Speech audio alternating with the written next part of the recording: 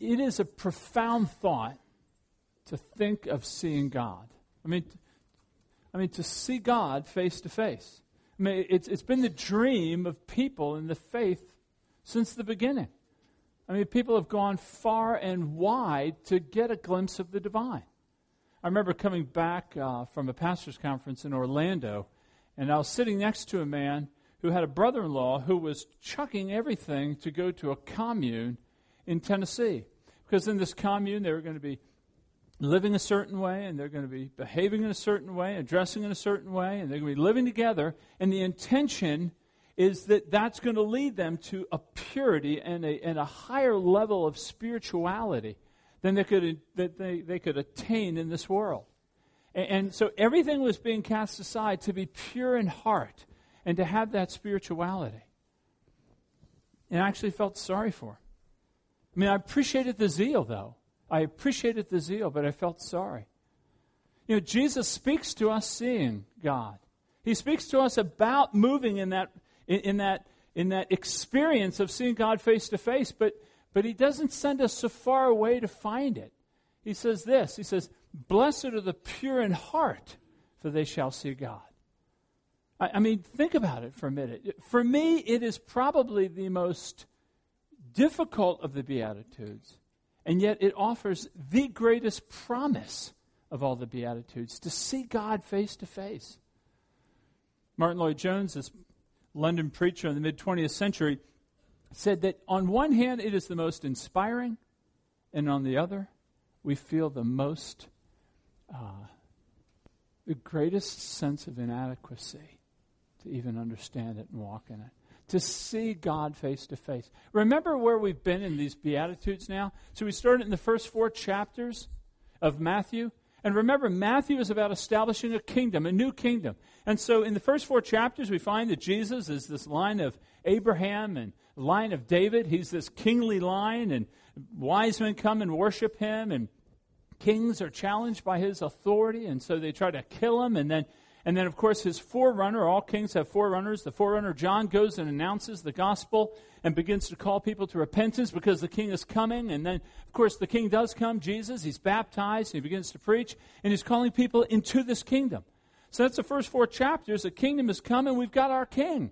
And now he's saying in chapters 5, 6, and 7, okay, this is the way you live in my kingdom. So this is the call of the saint. These Beatitudes aren't I got the 4th one down pretty well. I'm not doing with the first 3. They're the latter, as Charles Spurgeon said.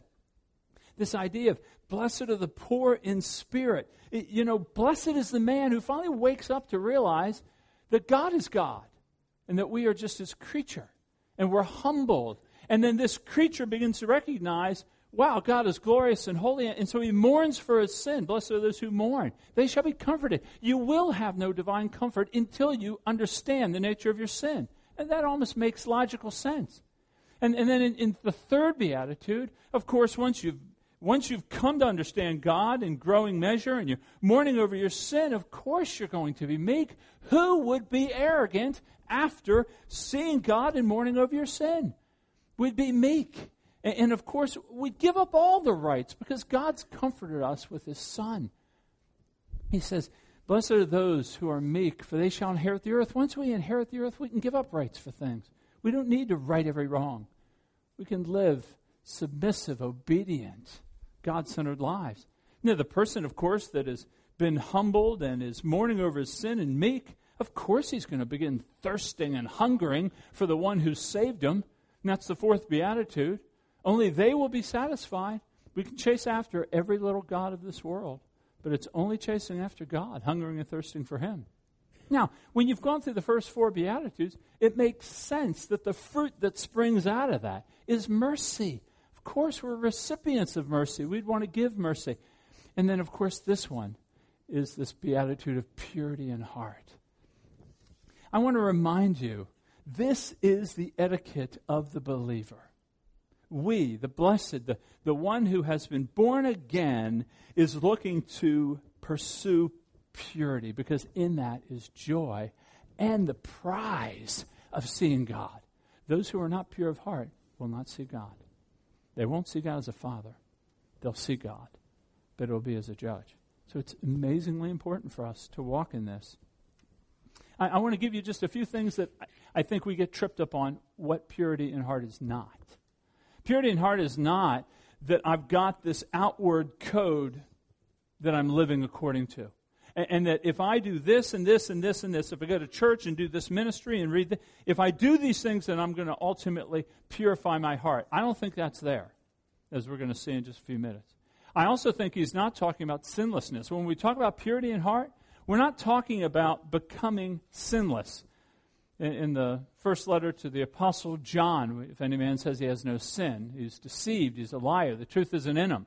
So I don't think it means sinlessness, and I also don't think it means this. And this is what we usually fall into. Blessed are the pure in heart, we think of as some sort of super spirituality, that if I deny myself these things, or if I even move out of this kind of sinful context, then I'll become pure in heart.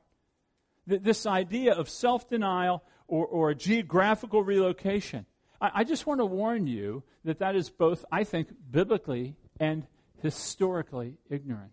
The reason I say it is because Paul has already described for us in Colossians. He says this.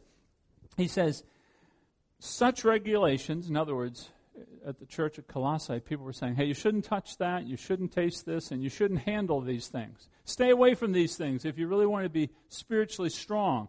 And he says this, such regulations indeed have an appearance of wisdom with their self-imposed worship, their false humility, and their harsh treatment of the body, but they lack any value in restraining sensual indulgence. They don't work. And not only is it biblically ignorant, it's historically ignorant. If you trace out the history of the church, you have the craziest people. They're desiring to be holy. The anchorites. There were people that would go in a cave and build a wall and just have a little hole where food would be put through because they were thinking, if I just separate myself from the world, then I'll be holy. Well, you're taking your heart in there with you. Or Simon the Stylite. He's the famous man in the mid-14th century where he was on a pillar for 34 years trying to stay away from society. It almost seems laughable now. But there was a true zeal to be holy by the removal from society, and it doesn't work. So that's what it's not. Well, what is it? What is purity in heart? Well, before I talk to you about purity in heart, I want to talk to you about the heart for just a minute. You know, the heart in Scripture is rarely this organ that pumps blood through our bodies. The heart in Scripture is really the seat of your being. In other words, it's more than affection. It is affection. You know, we think of the heart as just that's what I love with. Well, it is that, but it's more than that. It's also the intellect, that the intellect and the heart together. But it's also the will, the volition. In other words, your heart, when it speaks about in Scripture, blessed are the pure in heart, he's talking about the core of our being from which flow our moral choices and actions. So in Proverbs, he says, guard the heart. It's the wellspring of life. Out of the heart springs your life. We may see a lot of things, but it's flowing from the heart. Now, the heart is the source of your being and the source of all your life, but it's also the source of your trouble. See, Jesus has a perspective on the heart that's different than ours. When Jesus looks at the heart, he doesn't see the reforming of a heart to be through education or intellect or experiences or opportunities. Jesus sees the heart as really the source of our problems. The source of our problems. So it's not just your neighbor, it's not your spouse, it's not your children, it's not your living situation, it's not your boss, it's the heart. And this is what Jesus says in Mark chapter 7. He says, for from within, out of a man's heart, come evil thoughts, sexual immorality, theft, murder, adultery, greed, malice, deceit, lewdness, envy, slander, arrogance, and folly. All these evils come from inside and make a man unclean. So Jesus is helping us here. He's helping us because he's showing us that is the source of our problem. So when we talk about blessed are the pure in heart, the external modification is not going to do it. Now, when we talk about the heart, the man of the world here would look at the heart as a good thing. Right? I mean, the heart is where you make your decisions. Follow your heart. Well, what's your heart telling you? This has bled into the church, incidentally. Well, my heart's leaning this way. And I want you to understand that at least from a biblical perspective, the heart is not your go-to. Going to your heart is going to something that's deceitful and wicked, and it's full of possible trouble. The Bible looks at the heart as a real problem. It doesn't need renewal. It needs an overhaul. It needs to be replaced with something that is sensitive and serious about God. So the man of the world will follow his heart, and the biblicist will say, wouldn't do that. And that's us too. So what's your heart telling you? Well, if you want to know what my heart is telling you, it can really lead us into dark places. The heart is deceitful. It's wicked. Okay, the religious person here, though. The religious person will admit the place of the heart, but the religious moralist is going to see the obedience to a certain set of code or ideology or behavioral pattern, that's going to be what makes one pure. In other words, if I just do these things, and what happens is, even though within the Christian community, the religious man, while he admits the heart is bad, all the effort and all the emphasis is on the behavior. And if we can just monitor the behavior, because it's observable, it's measurable, it's discernible, and so if we can just control the behavior, then everything's going to be okay. And this is the argument that Jesus was in with these Pharisees. In fact, in Matthew chapter 23, he says this, he says, "Woe to you teachers of the law and Pharisees, you hypocrites! You clean the outside of the cup and dish, but inside you are full of greed and self-indulgence. Blind Pharisee! First, clean the inside of the cup and dish, and then the outside will also be clean." So the religious man will spend his life pursuing behaviors and patterns, and they may be going to church, they may be doing ministry, they may be understanding and reading the Scriptures, but that will not change the inside. Here's what the Christian thinks at this point. The Christian understands the importance of the heart and the purity of the heart. The Christian understands actually that God looks at the heart. It says in 1 Samuel, it says that man judges by appearances, God looks at the heart. And so the Christian's going to look at the heart. See, Jesus hasn't come to reform our bad habits. He's come to remake our bad hearts. Change the heart. And so when we hear, blessed are the pure in heart, I'm going after the core of your being. I'm not looking at behavioral modification right now. I'm not going to give you a list of what you got to do or what you got to wear. But purity begins in the heart. So now let's look at what purity means. Because it's important. If we understand the heart, what does a pure heart look like? Well, the word purity, actually, I think Jesus is drawing this out of Psalm 24. Let me read it for you. It's, who may ascend the hill of the Lord? Who may stand in his holy place from which presumably you would see him? He who has clean hands and a pure heart, who does not lift up his soul to an idol or swear by what is false. So purity is coming from within the soul. And so when I speak about purity, I mean two things. Number one would be this moral cleanliness.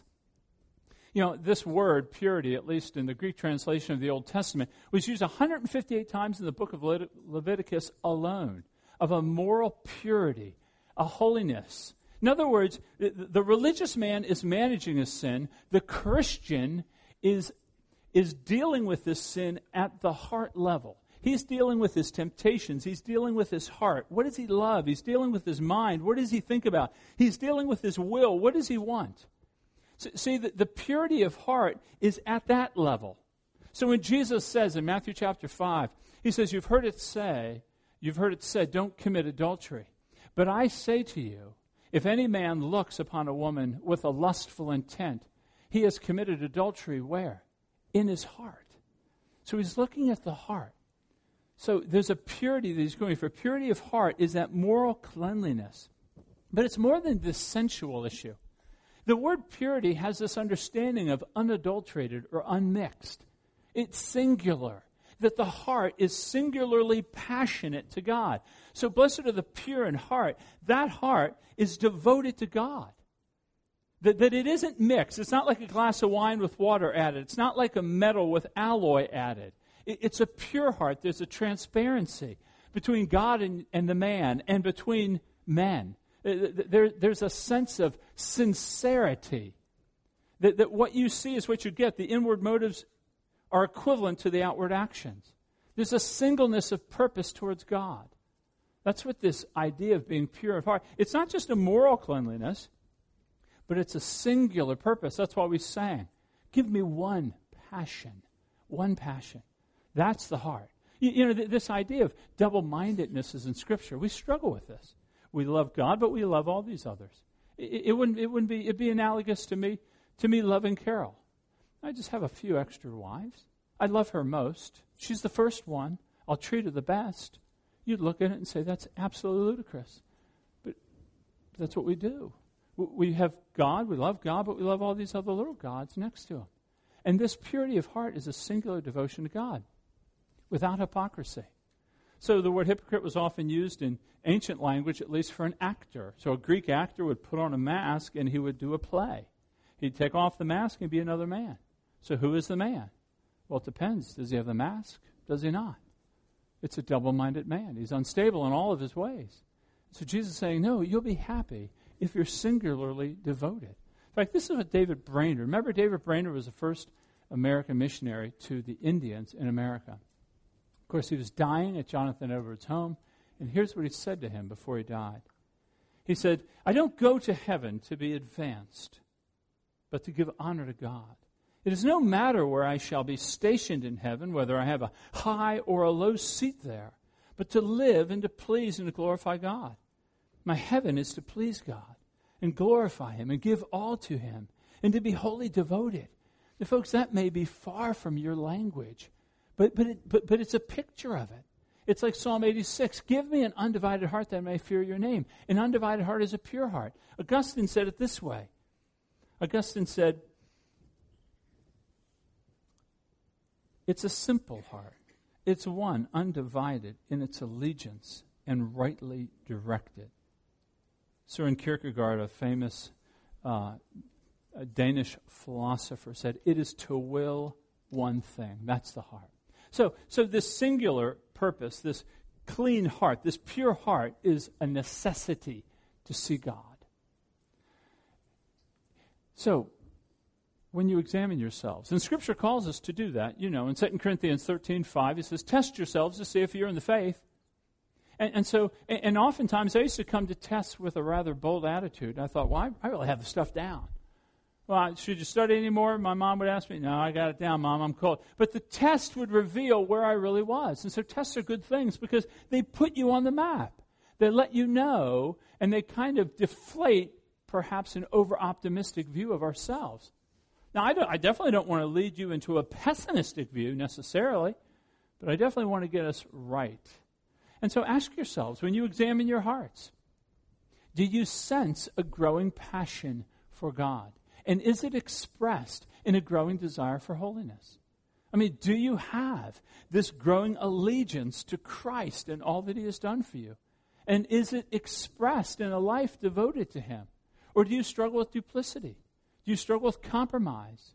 Are you when your mind is doing nothing, where does it drift to? These are questions you want to ask yourself to find out, is my heart pure? Blessed are the pure in heart. It doesn't say blessed is the heart, but the pure heart. And is your heart pure? The stakes are huge. Jesus gives us this promise, this prize, if you will. Blessed are the pure in heart, for they shall see God. You're going to see God. So this isn't, you're going for second or third. You'll still get a ribbon. You'll still get a trophy. This is seeing the very face of God. The prize is immense. But it's kind of hard to understand because if you've read the Scriptures, you know that no one has seen God. Right? In 1 Timothy 6:16, he says, the King of kings and the Lord of lords, who alone is immortal and who lives in unapproachable light, whom no one has seen or can see. So Jesus is telling us, blessed are the pure in heart. I've explained what the heart is and what purity looks like in the heart. And he says, you shall see God. But how can we see God? I mean, is God seeable? Well, even in our language today, that the verb to see is more than just a visual apprehension. I mean, to see is to understand. It's to experience. We say it all the time. Don't you see my point? Do you see what I'm saying? There's an understanding and experience. Jonathan Edwards said this in his sermon on this passage. He says, to see God is to have an immediate, sensible, and certain understanding of God's glorious majesty and love. In other words, there's an understanding, a better enjoyment of God in this life. So each one of these Beatitudes has a present-day blessing and a future promise. a present day today, we're going to receive from God an encouragement to walk in this beatitude, and then there's going to be the consummation of the blessing when we see Him face to face. So how do we see God now? Well, I think there's a number of ways that you can see God. Number one, you can see God through creation. Now, the unbeliever may study creation and be blind to the glory of God. But when we see creation, and you look at the stars, and you see their glory, it's hard not to think, God, you're powerful, you're glorious. So we lived in Austria. We lived outside the city. There were very few lights over there. And you could actually see that whitish haze. It's called the Milky Way. The whitish haze among the stars. It's absolutely phenomenal to see with the naked eye. And you're just like, God, this is amazing. Every one of those stars you have made and you call by name. Or when I was flying and there's an electrical storm to the right of the plane, and you see these massive bolts of lightning just break out from nowhere, and they go for miles with just thousands of watts of power. And you sit there and think, if that's just a glimmer of His power, you see God. That's what the psalmist says. The heavens declare the glory of God. The skies proclaim His handiwork. But not just in creation. You can see God in the providence of the saints. How, the unbeliever walks through life, and if things are going well, it's either his effort or luck. If things are going poor, it's just blind faith. But the believer looks through life, and he sees how God has moved in his life, even through difficulty. And this is why we read history. This is why we read the saints. Karen and I were watching a show last week, and it had a part in there about the back in May of 1940, and this was the Battle of Dunkirk. So this is when the Germans had advanced Dunkirk, France, and pinned a couple 100,000, the bulk. In fact, as one of the defense ministers says, the root of the British Army was pinned, as well as about 140 French and Belgian soldiers. And the Germans were there. They had the air. They had the artillery. And the nation of England gathered for prayer. And, of course, they prayed. And then they had this, I think it was Operation Dynamo, which was to retrieve these men. And over the course of 9 days, the sea was flat. The weather was beneficial. And close to 1,000 boats went there, and they delivered 389,000 men. And you look at that, and you think, God, you had to be there. I mean, it's hard to see that and not think, God, you were part of that. So we see God in His providential grace. I know you've seen Him in your life when you've thought about His providence to you. It's a vision of God. It's a foretaste. It's just a whiff of the apple pie. You're not having a piece yet, but you know it's coming. You can smell it. Or in Scripture. You see God in Scripture. I mean, the unbeliever the non-Christian can look at Scripture and be unmoved by it. But you read Scripture, and you're overwhelmed by the redemption that is earned for you in Jesus Christ. You're overwhelmed by this crucifixion scene, and He bore my sin, and He took my shame and guilt, and He's delivered me by faith. Just by believing in Christ, I'm saved. You're overwhelmed by that. Or perhaps you're reading Scripture, and you're encouraged by a word. You're downcast. You turn to Psalm 42. Why be downcast, O my soul? Put your hope in God. And you feel your heart moved. Or I even think about the times I've read Scripture and my heart's been exposed to me, and I've been the stinging conviction of the Spirit leading me to repentance. Thank you, God, for that. So we see God in Scripture. And then, of course, we see God just in the ways of life, in the difficulties of life. You know you've seen God when you've been angry at someone, and the Spirit of God just softens you and you move with repentance. Or you've been hurt by somebody, but God softens your soul so that you can extend forgiveness to them. I've seen numerous of you have been under great pressure, and you are sustained by a hand that is unseen. And thus I see God. So these are some of the ways that God reveals Himself to us. Through the Word, through people, through creation, through the Scriptures. But there's going to be a day that will come to all of us. All the Christians will have a day. Right now our vision is dim, admittedly. The pollution of our souls, the idolatry of our hearts, we don't see God as clearly, but there will be a day. And there will be a day that you see him in his dazzling glory. It's a day that is to be sought after, longed for. I think about Moses. He couldn't see the face of God. I thought of John in the book of Revelation, chapter 1. He looks at the face of Jesus and falls down as though dead. And yet you will stand and see him face to face. In fact, the Scriptures encourage you to dwell upon this. Listen to what they say. The throne of God and the Lamb will be in the city, and his servants will serve him. They will see his face. For now we see in a mirror dimly, but then we see face to face. Or I love in Job 19, I know that my Redeemer lives, and that in the end he will stand upon the earth. And after my skin has been destroyed, yet in my flesh I will see God.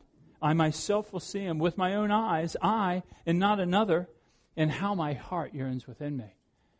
I mean, is this the way you feel? Is this the way you... Have you given thought to this? We've been hitting this a little bit in the Beatitudes. All these promises are calling you to cast one eye to the next life. We are a people that live in two kingdoms.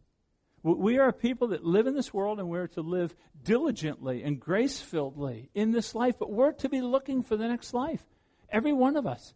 And, I prayed especially for the students. Because I remember as a student, you don't look beyond the week. The week, that would be good. I used to study just for a test the next day. I wouldn't even look at the next week. And it's hard for the student, for those that are probably younger than 25, it's hard to think about these things. They don't have the ring of hope that they do to you when you're 60 or when you're 70. And you hear death calling you, and you know you're going to stand before him. And then your interest is a little more piqued. But that's the promise. Blessed are the pure in heart. I mean, if you're pure in heart... If you're really pure in heart, you will see God now, but you'll see him face to face then. But that's the rub, isn't it, with this? Who is pure in heart? I mean, really. I mean, who here would be able to just expose their hearts to all of us and just say, yep, I got this one down, Tom. Let's move on to the next one. Well, the Christian understands that purity in heart begins with being born again. The world doesn't say this. The world takes your heart and will add good things to it. Education, opportunities, a better environment. The world wants to better the heart, no question, with good things, but upon the old heart. The religious man, as I said, he will want to better the heart by behavioral modification. If we just do these things. And I want you to know that there is no way to walk in this apart from having been regenerated by the Spirit of God. That there has to be the removal of a heart of stone, and in its place is put a heart that is fleshly, that responds to God. Now, this is a work of God. This is not a work of man. God has to do the work of the heart through the power of the Spirit by the preaching of the gospel. So it's the preaching of the gospel that Jesus Christ has come because God has sent him graciously. And he's come to reconcile men to God through faith, that we are placing our trust of our soul and life in Christ. And that we are forgiven and we're cleansed from our sin. And we're given a new heart. This is exactly what was found in the Old Testament, not the New. In Ezekiel 36, he says, and listen to the similar language with Matthew 5:8. He says, I will sprinkle clean water on you, and you shall be clean from all your uncleanliness. And from all your idols I will serve you, picking up Psalm 24. And I will give you a new heart and a new spirit, and I will put within you. And I will remove the heart of stone and your flesh, and give you a heart of flesh. This is an operation of God. It's what we call a monergistic work. God moves. We respond by faith. And so apart from that, what I'm about to tell you in terms of walking in purity will lead you just to condemnation and frustration. If you're not born again, to pursue purity, if you're good at it, it will lead to self-righteousness. If you're lousy at it, it's going to lead to self-condemnation. Apart from the gospel, no man, no woman, no student can pursue purity. So if you're a believer, and I would just say this to the non-Christian here, I would love to engage you, the staff, elders, the person next to you. that if you have never been born again, then what I'm about to say, listen to it and I pray you enjoy it, but please don't try to practice it. I would encourage you, if your heart is burdened now with the lack of purity, and if your heart is burdened with all the failed attempts that you've made to walk in purity, then please see us after the service. But to the Christian here, to the one who has been born again, let me just give you a couple ideas to consider in terms of developing purity. You know, in James chapter 4, he says this, he says, draw near to God, and he will draw near to you. And then he says, wash your hands. He says, wash your hands, you sinners, and purify your hearts, you double-minded. So he's talking to the church here. And there's this bilateral relationship. We're coming to God, God's coming to us. And so, and there's, God's got to play a part in our sanctification, and we play a part. And so that's what I want to speak to now. But apart from your love for the gospel, if you attempt to do this, it's going to lead to frustration.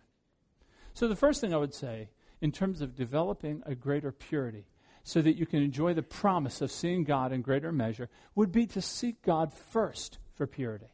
Instead of going into, and this is what I'm going to change in my life, and I'm going to stop looking at pornography, and I'm going to stop playing fast and loose with my money, and I'm going to stop lying. Instead of doing that, first seek God. Just seek God for renewal, for the strength. Seek God for grace. That if you try to undertake this on your own, it will be a miserable collapse failure. Seek God. I mean, when David was caught in sin, he said, create in me a clean heart and renew a right spirit within me. Ask God. God is desirous for his sinning saints to come so that he will give them grace. And you will love him more, and you will grow more dependent upon him. God wants the sinner to come. This is the irony of darkness. The irony of darkness is when you're in sin, don't go to God. Do a devotional life. Or share Jesus with somebody. And do a couple good things and then go to God. That way you're cleaned up. And that way God will accept you. No, God accepts us now with sin in Christ. And so run to God and ask him for grace and strength that he would cleanse you. Perhaps you're struggling massively with pornography. Then run to him. Ask him for grace. I can't defeat this enemy. It's envy. Maybe you have bitterness. Your marriage is absolutely in a collapsed mode, and you are so bitter. Then ask him, God, grant to me grace that I can forgive and love. So seek God. I can't tell you that enough. He will do a work in you, grace, sustaining you, upholding you. But not just seek God, but also seek his word. Yeah, I think about the word of God. I believe that 95% of you in here have a very high view of Scripture. But when you're struggling in life, and when you're struggling in particular with purity, do you turn? To whom do you turn? Is it to a friend? Is it to an accountability group? Is it to some good blog writing that you've read? Those can all be good, I don't doubt it. But do you turn to Scriptures? I mean, I look at the Scriptures. It's in the Scriptures that you see the glory and the greatness of God, which helps you be faithful in times of fear. It's in the Scriptures that you find the redemptive work of Christ, which really gives you confidence that God can forgive you in Christ because you see his sacrifice. It's in the Scriptures that you meet the power of the Spirit convicting you of sin, leading you to righteousness. It's in the Scriptures that you see the promises of God that kind of buoy and help you and give you hope and encouragement. I mean, the Scriptures, God has given these Scriptures for us so that we might grow in purity. Jesus said in John 15:3, you've already been cleansed by the word I preached to you. That the word has a cleansing power, bringing us to a greater purity. So God purifies us. He purifies us through the reading of his word. But I would also say, thirdly, that to consider the prize. I want you to think about the prize. The prize is seeing God face to face, given to those who have been born again and are now children of God. That I want you to, there is value in you carving out a niche of every day just to cast your mind forward to say, what will the day be like? I try to do that. I try to imagine myself. What will I do when I stand before God? Will I fall down? Will I just be in tears? Will I be shaking? What will it be like? And I think about that day. What will it be like to see Jesus Christ? To thank him? I mean, to see the scars that are his hands. What will I say to him? What will it be? You know, I prepare diligently before I stand before you. Do we prepare at all before we stand before him? What are you going to say? I mean, it's the burning passion of the saint to think about that. And here's the benefit. There is a purifying effect on our life when we know we're going to see him. He says in 1 John, in fact, Luke quoted it for us. Dear friends, now we are children of God, and what we will be has not yet been made known. But we know that when he appears, we shall be like him, for we shall see him as he is. Everyone who has this hope in him purifies himself, just as he is pure. You know how it is. If you're going somewhere to meet someone, you want to get dressed up. You prepare yourself. You ready yourself. There's nothing wrong with that. But there's a promise here. We don't just walk in purity because we're grateful for the cross. We walk in purity because we want to see him. That's the prize that God has given to us to motivate our obedience. God is kind to us that way. He says, this is what you have. It's a motivation. It's a finish line. It's a trophy at the end. It motivates us. Yes, this is worth it. It is difficult to be pure in this world, but it's worth it because of that prize. That prize is to see the King of all face to face. So it's to purify us. But then also, I would ask you to examine your motivation. There is value in you. You know, Socrates said the unexamined life is not worth living. We have to examine our lives. You know, be honest with yourself before God. Ask the Spirit for wisdom. I mean, ask yourself, so why do I come to church? Is it to fulfill some obligation, or is it to worship God? Why do I engage in a ministry? Is it so that I can be appreciated, or that I can honor God with the gifts that I have? Why am I angry? Is it because God's name has been defamed, or is it my name has been trampled upon? Why am I happy? Is it because God's been honored, or is it because things went well for me? I mean, ask yourself these questions. I mean, get below the surface as to discern why you're doing what you're doing. This will, what this does is it exposes that duplicity and that hypocrisy. And folks, the easiest way to deal with hypocrisy and duplicity is to confess it. And if you have trouble seeing it, ask your spouse. Ask your children. Let them weigh in on your life. After examining yourselves, the last thing I would say is just to be mindful to repent of idols. Idols are all about us. John Calvin, of course, said that our hearts are manufacturers. So what is an idol? An idol is a rival love to God. I know many of you love God, but I know that many of us love a lot of other things. And you know, we live in a culture right now that it's just, there's all kinds of neat things to be distracted by. And there, a lot of them are really good things. And we love them very much, and they take up a lot of time and attention. And I would ask you to be mindful, where is the thin part of the ice in your life? What idols are you most susceptible to? I mean, we are like, you know, when we used to take our kids to the Blockbuster to get a movie, it's like when we entered the door, they became octopuses. I mean, they all had 8 arms, and they were going everywhere, grabbing every movie off the thing. It was like, all these movies, and I want to see them all. And it's like all this interest in all these neat things around. And we're the same way in terms of our tendency to want to pursue things that give us an immediate gratification, but have no long-term substance. We make the choice all the time to do that. And so repent of that. I mean, ask God for grace. Where am I in love with things outside of you? And ask him for grace. Ask him for strength to repent. And that's a purifying of your soul. So he says, blessed are the pure in heart, for they shall see God. You will be happy when you pursue purity in heart, because you're going to see God one day. And there are many ways to increase your purity, to develop that. It's to seek God. It's to look at the Scriptures. It's to examine your heart. It's to consider the prize. And it's to repent of your idols. So, folks, these Beatitudes, as we get up, you know, who wants to go to the top of the ladder, right? Top of the ladder is the scariest place, and we're just marching up there, aren't we? This is the 6th. We've got 2 more to go.